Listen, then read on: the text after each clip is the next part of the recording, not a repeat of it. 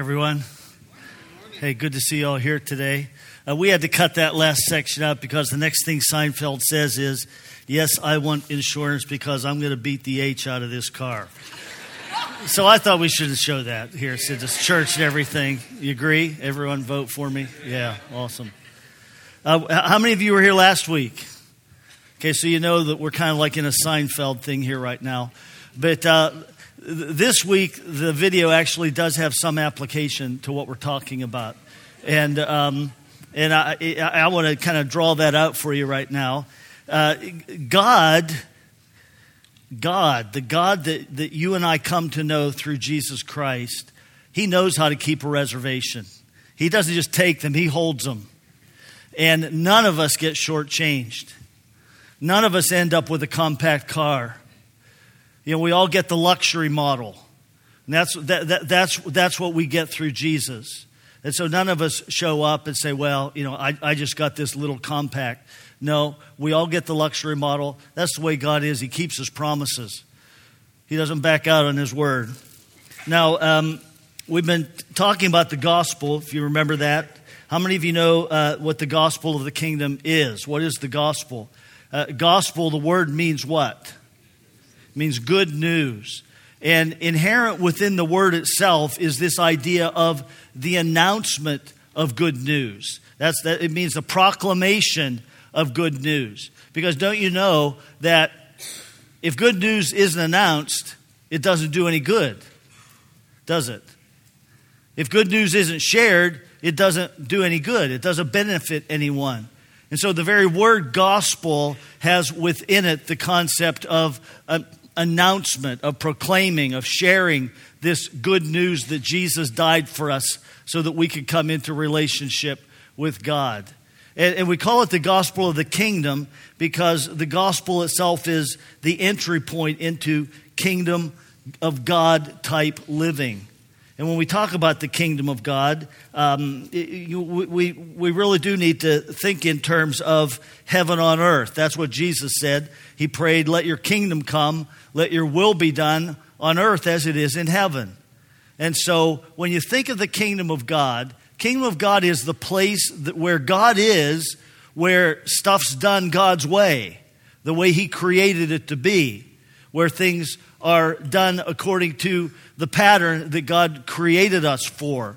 And so we think of heaven and we think, well, it's a perfect place.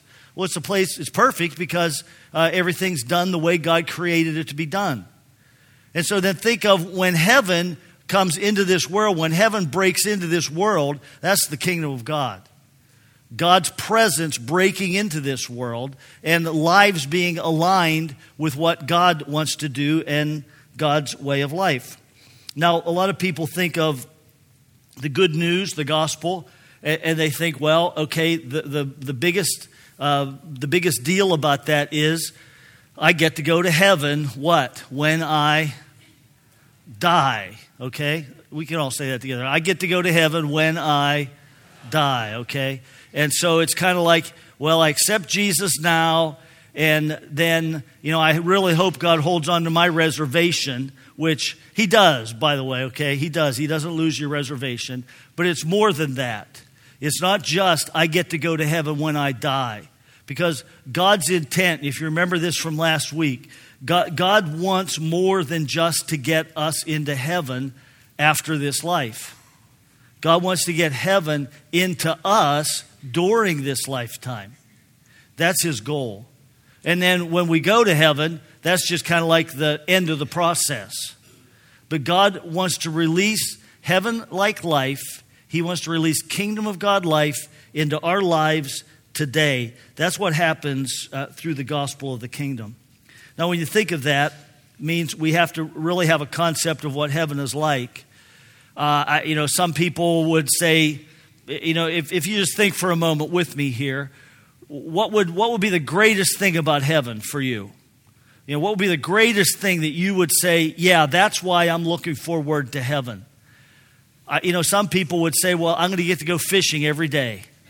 And the fish are going to be biting, and I'm going to get to pull in whatever fish I want. And that's going to be heaven.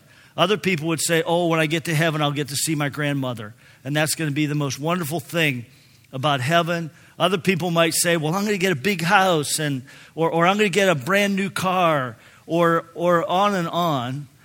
Some people would say, well, the streets are paved with gold, so that's just going to be cool to be in a place where the streets are paved with gold. And all those things might be true. Even the fishing part, I don't know. If you still want to go fishing when you get to heaven, my guess is you'll get to go, okay? I can't prove that. But the real essence of heaven is one thing. The real essence of heaven and why it's going to be so fantastic is one thing. And that is the presence of God. When we go to heaven, we are going to experience the fullness of the presence of God. The Bible pictures it as God being in the center, and then these concentric circles. First, these angelic beings that worship in God's presence 24 hours a day, 7 days a week. And then outside that, the church is represented with a group called the 24 elders, and then believers from all ages. And just completely surrounding this central location is God. And there's worship that just ripples from the center out. Just constantly worship rippling out. And everyone there has a front row seat. Everyone does. There aren't any seats up in the peanut gallery where you're so far away that you can barely see. Can you really see God? Do you think He's really there today? Or no, we're all going to be in His immediate, intimate presence and be together worshiping. I mean, that's why we value worship here at this church so much. I mean, isn't it the most awesome thing when we worship? And not only is there some excitement in the worship, but there's just like something in the air. There are times when we're worshiping corporately where you just kind of like feel God's presence just kind of like come into the room. And He's just here. He's just kind of like stirring and moving. And you just sense, it feels like wind almost sometimes. Sometimes it just feels like the air gets heavy or thick. But there's no greater joy that a human being can experience in this world than the joy of worshiping when the Holy Spirit actually manifests and reveals the presence of God. And the reason that's so awesome is that's just a taste of what we're made for. It's a taste of heaven. And so God's desire is that we experience heaven right now in our lives as individuals. That means growing to be more like Jesus. That does mean reading the Bible and studying the Bible so that we renew our minds and we start to think more in line with the values of heaven. God wants the values of heaven to fill our minds and our hearts and our lives so that we think and we relate to others and we make our decisions and we take actions based upon the values of heaven. And at the same time, to just grow closer and closer to Jesus. And those two things happen together. One of them is an experience that we have in our way of thinking. And the other one is just a tangible experience of God's presence. We get closer and closer to Jesus in both ways. But He wants to fill us with heaven's life. And so this message, the gospel of the kingdom, last 2 weeks we're focused on the fact that we are heirs of God. Heirs. And Romans 8, let's throw that verse up there and take a look at it.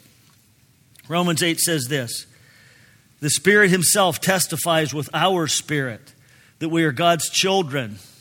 Now, if children, we are heirs, heirs of God and co-heirs with Christ.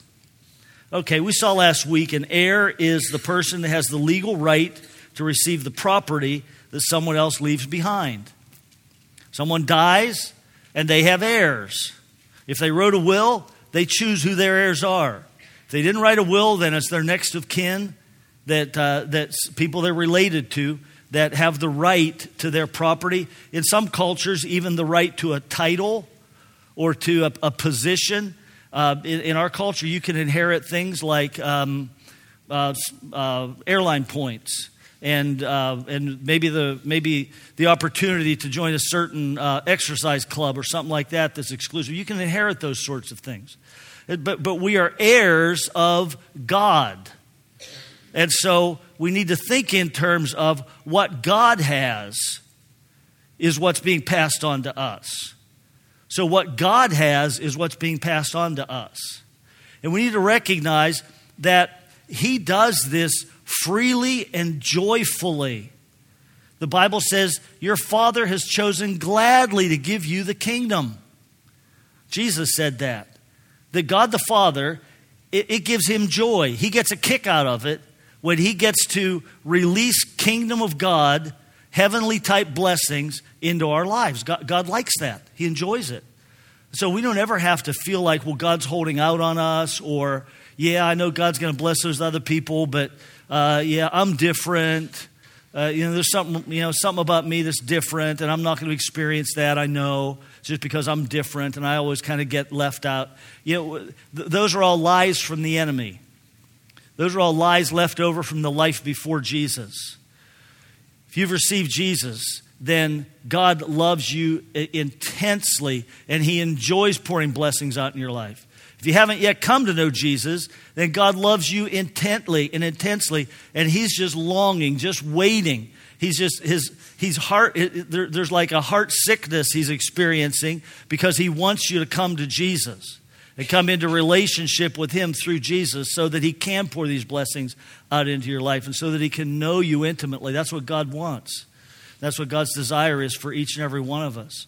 Now, heirs of God, and just the blessing and the willingness that God blesses us with all of this, all these spiritual blessings from heaven. I had a great uncle. He was my dad's uncle. And on that side of the family, there were some names that were kind of different. Like I had an Aunt Zula. And Aunt Zula actually married a guy named Zealand. So I had an Aunt Zula and an Uncle Zealand. And I'm assuming that somewhere at some point in time, those were just common names in some culture. And wonderful people. But we had an Uncle Ori, which is a name not quite as odd. But this uncle that I got to know well, his name was Audley. And so not O-D-D-L-Y. It was A-U-D-L-E-Y, okay? Uncle Audley. And I knew him when he was in his 80s. And he farmed until he was 88. He had cows in his barn and took care of them.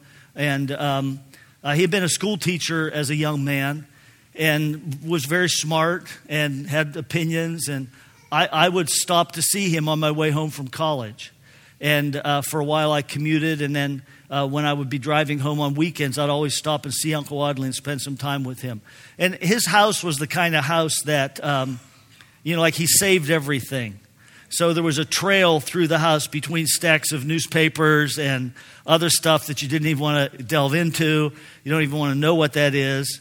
But we'd sit and talk, and I'd talk to him about Jesus and how Jesus had changed my life. And we'd talk about spiritual things, about life, and just all sorts of things.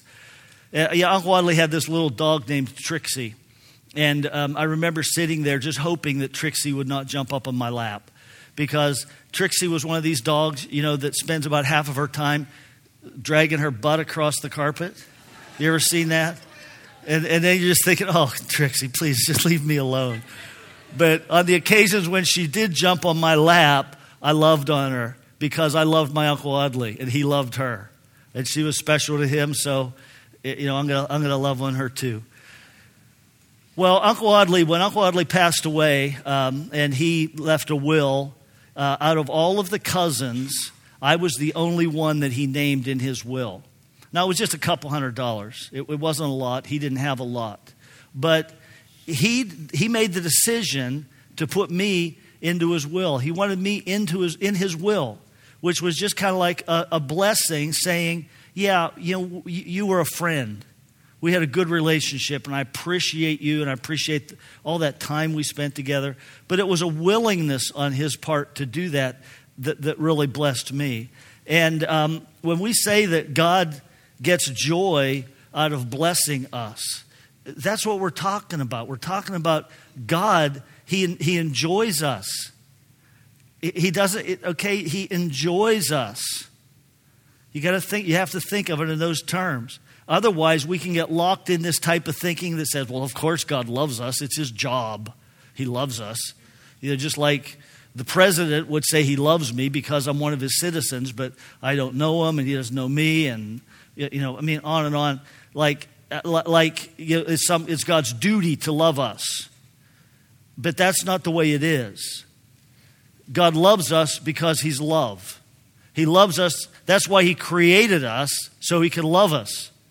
He created us specifically in his image so that he could pour his love out onto us and we could love him back. And he could look at us and he could say, Junior, daughter. There's no greater joy, I think, in this world that anybody gets than to have children and to see themselves reflected back to them in their children. Any of you here who have children, you know what I mean? When that baby's little and they're saying, wow, he has your eyes. I think the baby looks like you.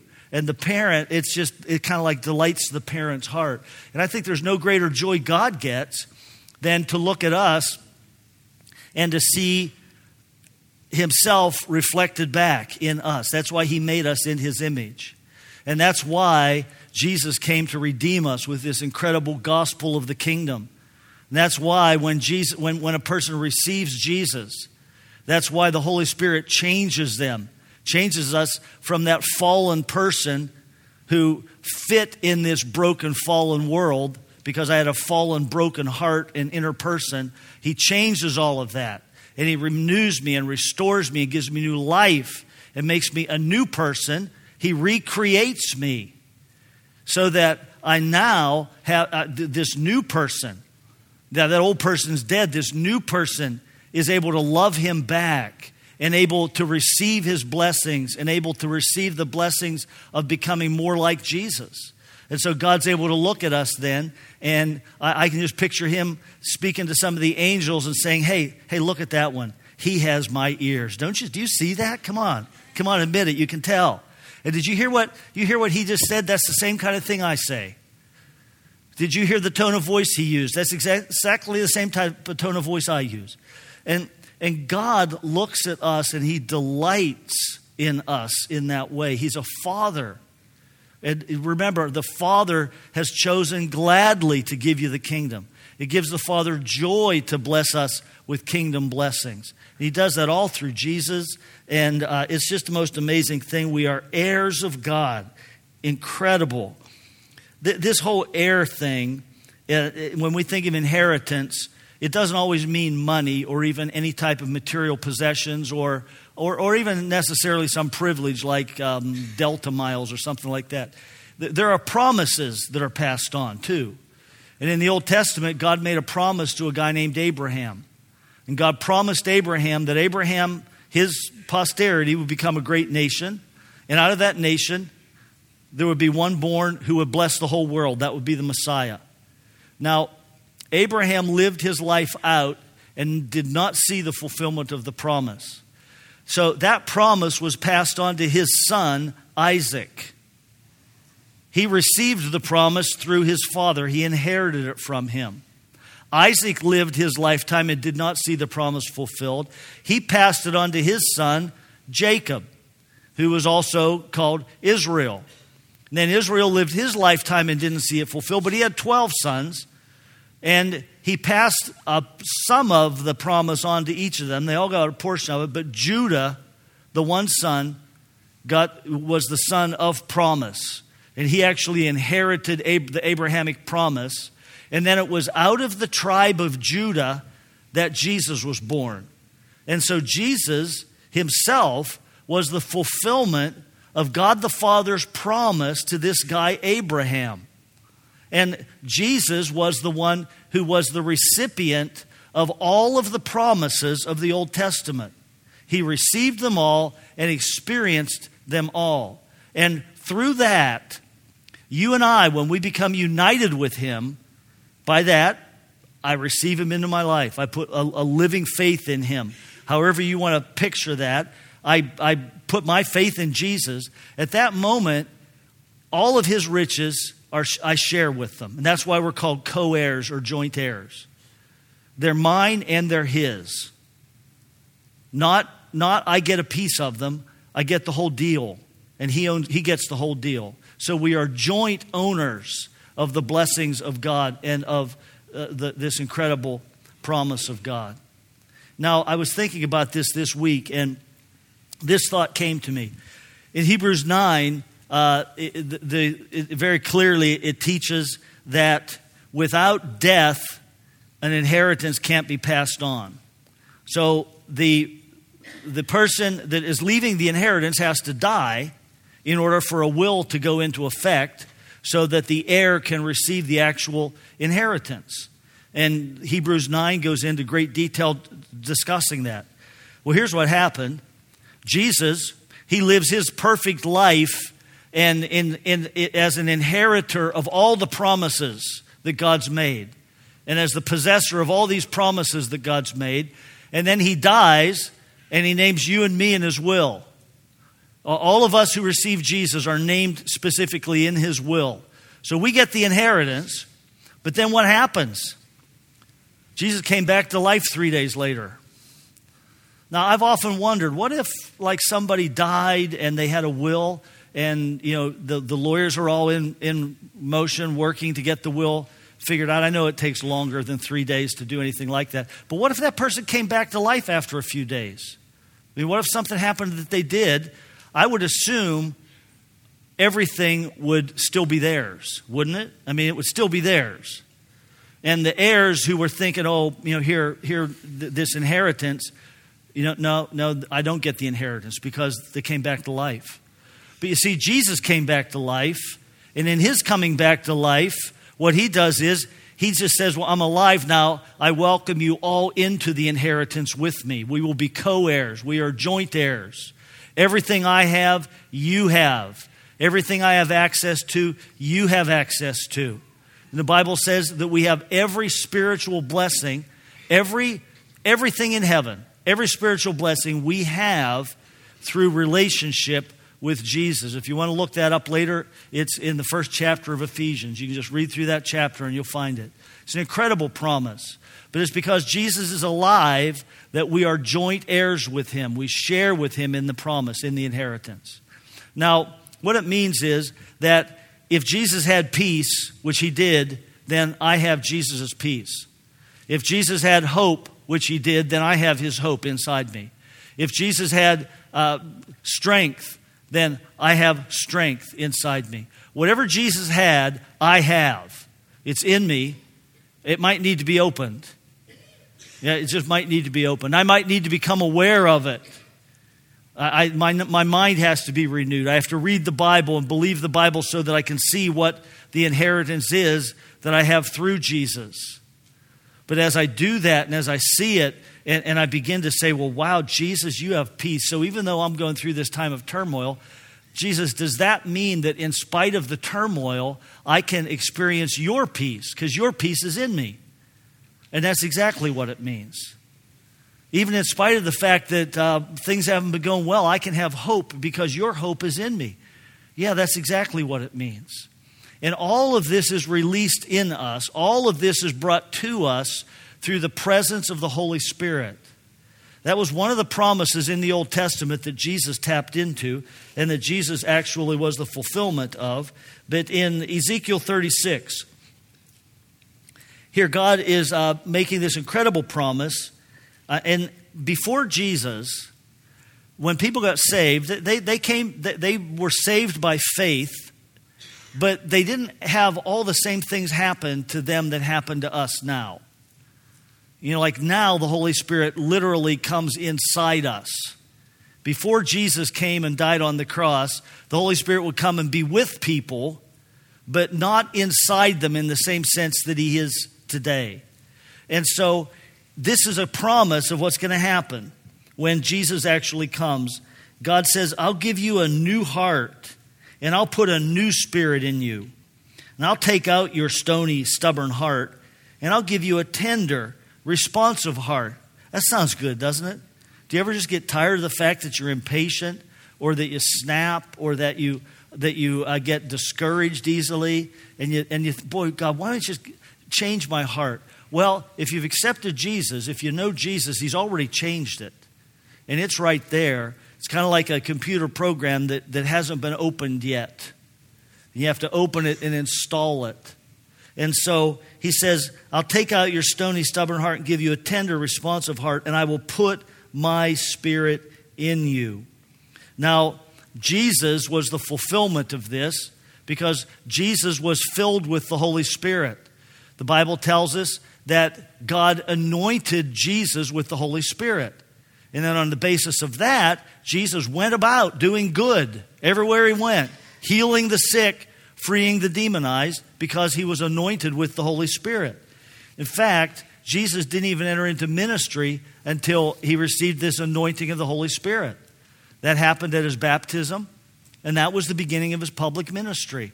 There's no indication that Jesus did any miracles prior to that, or that he did anything in a public nature prior to that. And so anointing of the Holy Spirit came on him, and that's when Jesus first goes into the wilderness and experiences these attacks from Satan. But Jesus is filled with the Holy Spirit. And so as a Spirit-filled human being, he was able to resist Satan. And then as a Spirit-filled human being, he went around ministering to people and carrying the presence of God everywhere he went and releasing the presence and the power of God everywhere he went. You see, Jesus was the Son of God, fully human and fully God at the same time. I mean, that's mind-blowing, but that's what the Bible teaches. But he didn't use his power as God. He set that aside. He could have used it, but he set that aside, and he decided and agreed to live in the power of the Holy Spirit as a real human would do, as you have to do, and as I have to do, so that we could actually follow him. He was the perfect, Spirit-filled human being. That's why we can follow him, because the Holy Spirit comes into us. That's what Jesus promised us. In fact, in one place in John 7, Jesus stood up and shouted this out to a whole crowd of people. And he said, if anyone believes in me, he said, out of their belly, out of their innermost being, is going to flow rivers of living water. Now, cool, fresh, clear water always sounds good to me. And I grew up in a place where we did a lot of hiking into the woods, and periodically would find a new spring, or would find a place where there was a pipe coming out of the side of the hill, and it was just this awesome, cool, fresh water that we would experience. And Jesus here is calling it living water. And he's saying that the person that believes in him, the Holy Spirit, it says later in that passage, John 7, that he was talking about the Holy Spirit. So Jesus is saying, for those of you who believe in me, once I die and then I'm resurrected and I go back to the right hand of the Father, then I'm going to pour the Holy Spirit out. And he's going to fill you to the point that everywhere you go, life is going to gush out. Life, living water. It's just going to flow out of you everywhere you go. That's how Jesus lived. That's what Jesus did. Everywhere he went, there was life that just flowed out of him. People were amazed to be in his presence.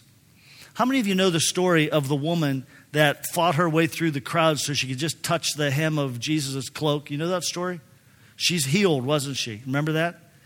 Do you know that there's another place in the Bible in Luke 6 that it says everybody was doing that? It says the whole multitude, they saw Jesus coming, and not only did he teach differently than others, and it wasn't just that he had the perfect words or the great illustrations. There was anointing of the Holy Spirit on him so that when he spoke, people heard God speak. And when he came by, people sensed God's presence. And they wanted to just touch him. The crowds were fighting past each other just to touch him because they knew if they could just touch him, power would flow and they would be healed. And then Jesus says, well, look, you see what's happening with me. I'm opening that same type of life up to you.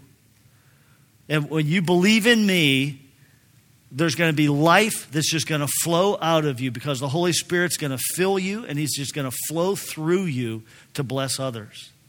Now, question then comes, well, how do I get in on that? And am I in on that? And to what degree am I in on that? And I want to say this, anybody that's a believer in Jesus has the Holy Spirit. Because the Holy Spirit is the one who saves us. He's the one who changes us, who gives us a new heart. And that's what it is to become a believer, to be born again. He rebirths us. And so if you're a Christian, you have the Holy Spirit in you. But for us to fully experience what the Holy Spirit wants to do through us, sometimes is a learning process. As I said earlier, we have to learn Scripture so that we can think in heavenly value system. And as we're thinking in a heavenly value system, we need to experience the presence of the Holy Spirit in our lives and to have His presence there sort of unlocked so that we begin to experience His joy and His life and just in a tangible way, the presence of God. Jesus promises this, and then the fulfillment of that initial fulfillment happened on one day when the Holy Spirit came and fell on this group of disciples and the apostles, and the Holy Spirit just came on them, and they were just delirious with joy. And so much so that people that saw them thought they were drunk. They thought, what's up with these? But it was just the Holy Spirit was just all over them and in them and filling them, and they were filled with joy. So all this stuff is happening because they're giddy with joy. And Peter stood up, and one of the things he said was, he quoted God from the Old Testament, and God said this. He said, in that day, I will pour out my Spirit on all people. I will pour out my Spirit on all people. Now, what that means is all. Are you a people? Anybody here that's not a person? We're all persons, aren't we? Raise your hand right now and just say, I am a person, okay? I'm a person. I'm one of the people. Say that. I am one of the people. I will pour out my Spirit on all people. Now you look through the book of Acts and you see how he did that. And over again, the Holy Spirit came on people in a tangible, felt way where they experienced His presence. And they knew that something's different right now. What's happening? Something's different. There's this experience of God's presence. It's like the difference between me saying, wow, there's my beautiful wife over there. The difference between that and saying, man, look, she has this great looking hair. Would you like to stand up on the stage, honey, and I could describe you? No? Okay. She has a great smile, and wow, she's awesome. That's one thing. It's another thing for me to walk over after when you're not all looking and give her a hug and a kiss. I experience her personally. And the Holy Spirit wants us to experience His presence. Just to experience His presence. And I know for some of us, we maybe come from a background, that's I'm kind of afraid of that because I don't know what's going to happen. Or some of us might have been taught that experiences aren't good. That's where I was for a lot of years. I thought experience, is not good. But throughout the book of Acts, every time the Holy Spirit comes and touches people, they experience something, and other people could see it. Paul met one group that were believers, and he's talking to them, and he's just sensing something, and so he says, hey, I got to ask you, have you guys received the Holy Spirit yet? And you got to ask, why did he ask that question? And there has to have been, he's listening and sensing and not seeing what he needs, what normally you would see if the Holy Spirit was just bubbling up in people and rivers of living water were flowing through them. And they said, no, we didn't even know there was a Holy Spirit. And so Paul lays hands on them, and it says the Holy Spirit fell on them and just came on them. And it is a physical, tangible experience when that happens. And I think God wants every one of us to have some taste of that. Now, I know for myself, the first time I just had a taste of the presence of the Holy Spirit. I was out walking and I was praying. And I was praying all the time, oh God, come. I come to believe that we could experience God's presence. And I was just praying for that for weeks and weeks. And finally, as I'm walking, in the dark one night, I just had this sense for like 20, 30 seconds of God's presence. I feel it right now. But just this sense that there's just something kind of resting on you. And it was just delightful. And then it lifted. And I stopped. I said, whoa, wait a second. I want more of that. And I mean, I didn't fall down or anything. I'm still walking. But the Lord spoke to me and said, well, that's all you're ready for right now. There will be more, but that's all you're ready for right now. And so I don't know where you're at, but I want to say that, and I can't predict what the Holy Spirit does. I'm not going to say he's going to deal with you the same way he did with me. I don't know. But I know he'll deal with each one of us in exactly what we need. If we're just open to say, I trust you. I trust you.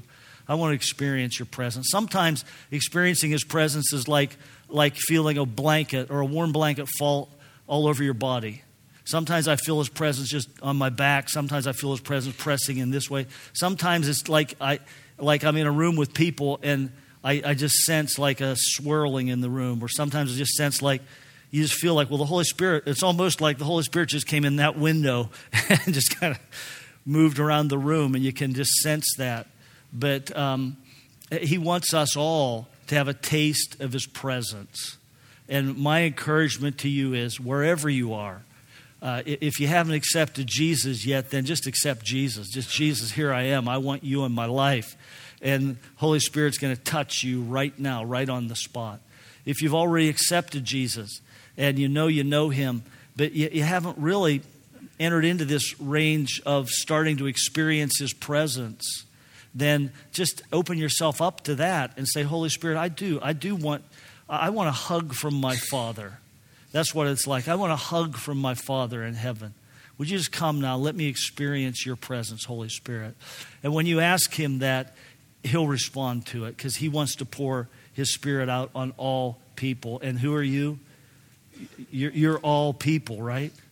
And so that's what God's desire is.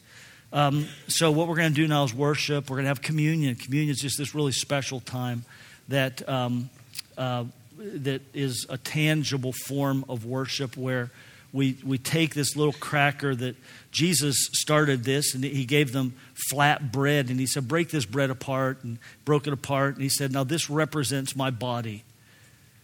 And the next day he was going to die for them. He said, this represents my body. Take it and eat it. And he gave them wine, and he said, now this wine represents my blood, which I'm going to shed for you. Take this and drink it.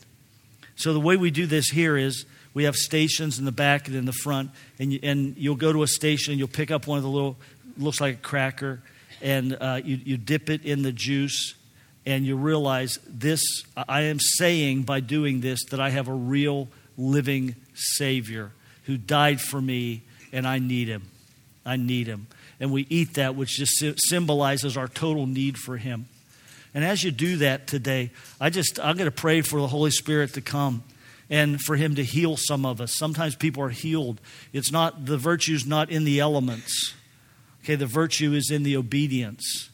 And the release of God's presence is in our hearts, just saying, Jesus, I want what you want. I want to honor you. That's where the virtue is, and that's where the healing is. But sometimes people are healed when they do this. Sometimes people are just touched by the Holy Spirit. And that's what I'm going to pray for right now. Okay, the worship team's going to come. And what we're going to do is we're just going to enter into worship. And then you'll be free to come and take communion when you're ready to. But let's just open our hearts to the Lord right now, okay? And just open your heart with me. And Father, I just want to say personally, thank you. Thank you for sending your son, Jesus.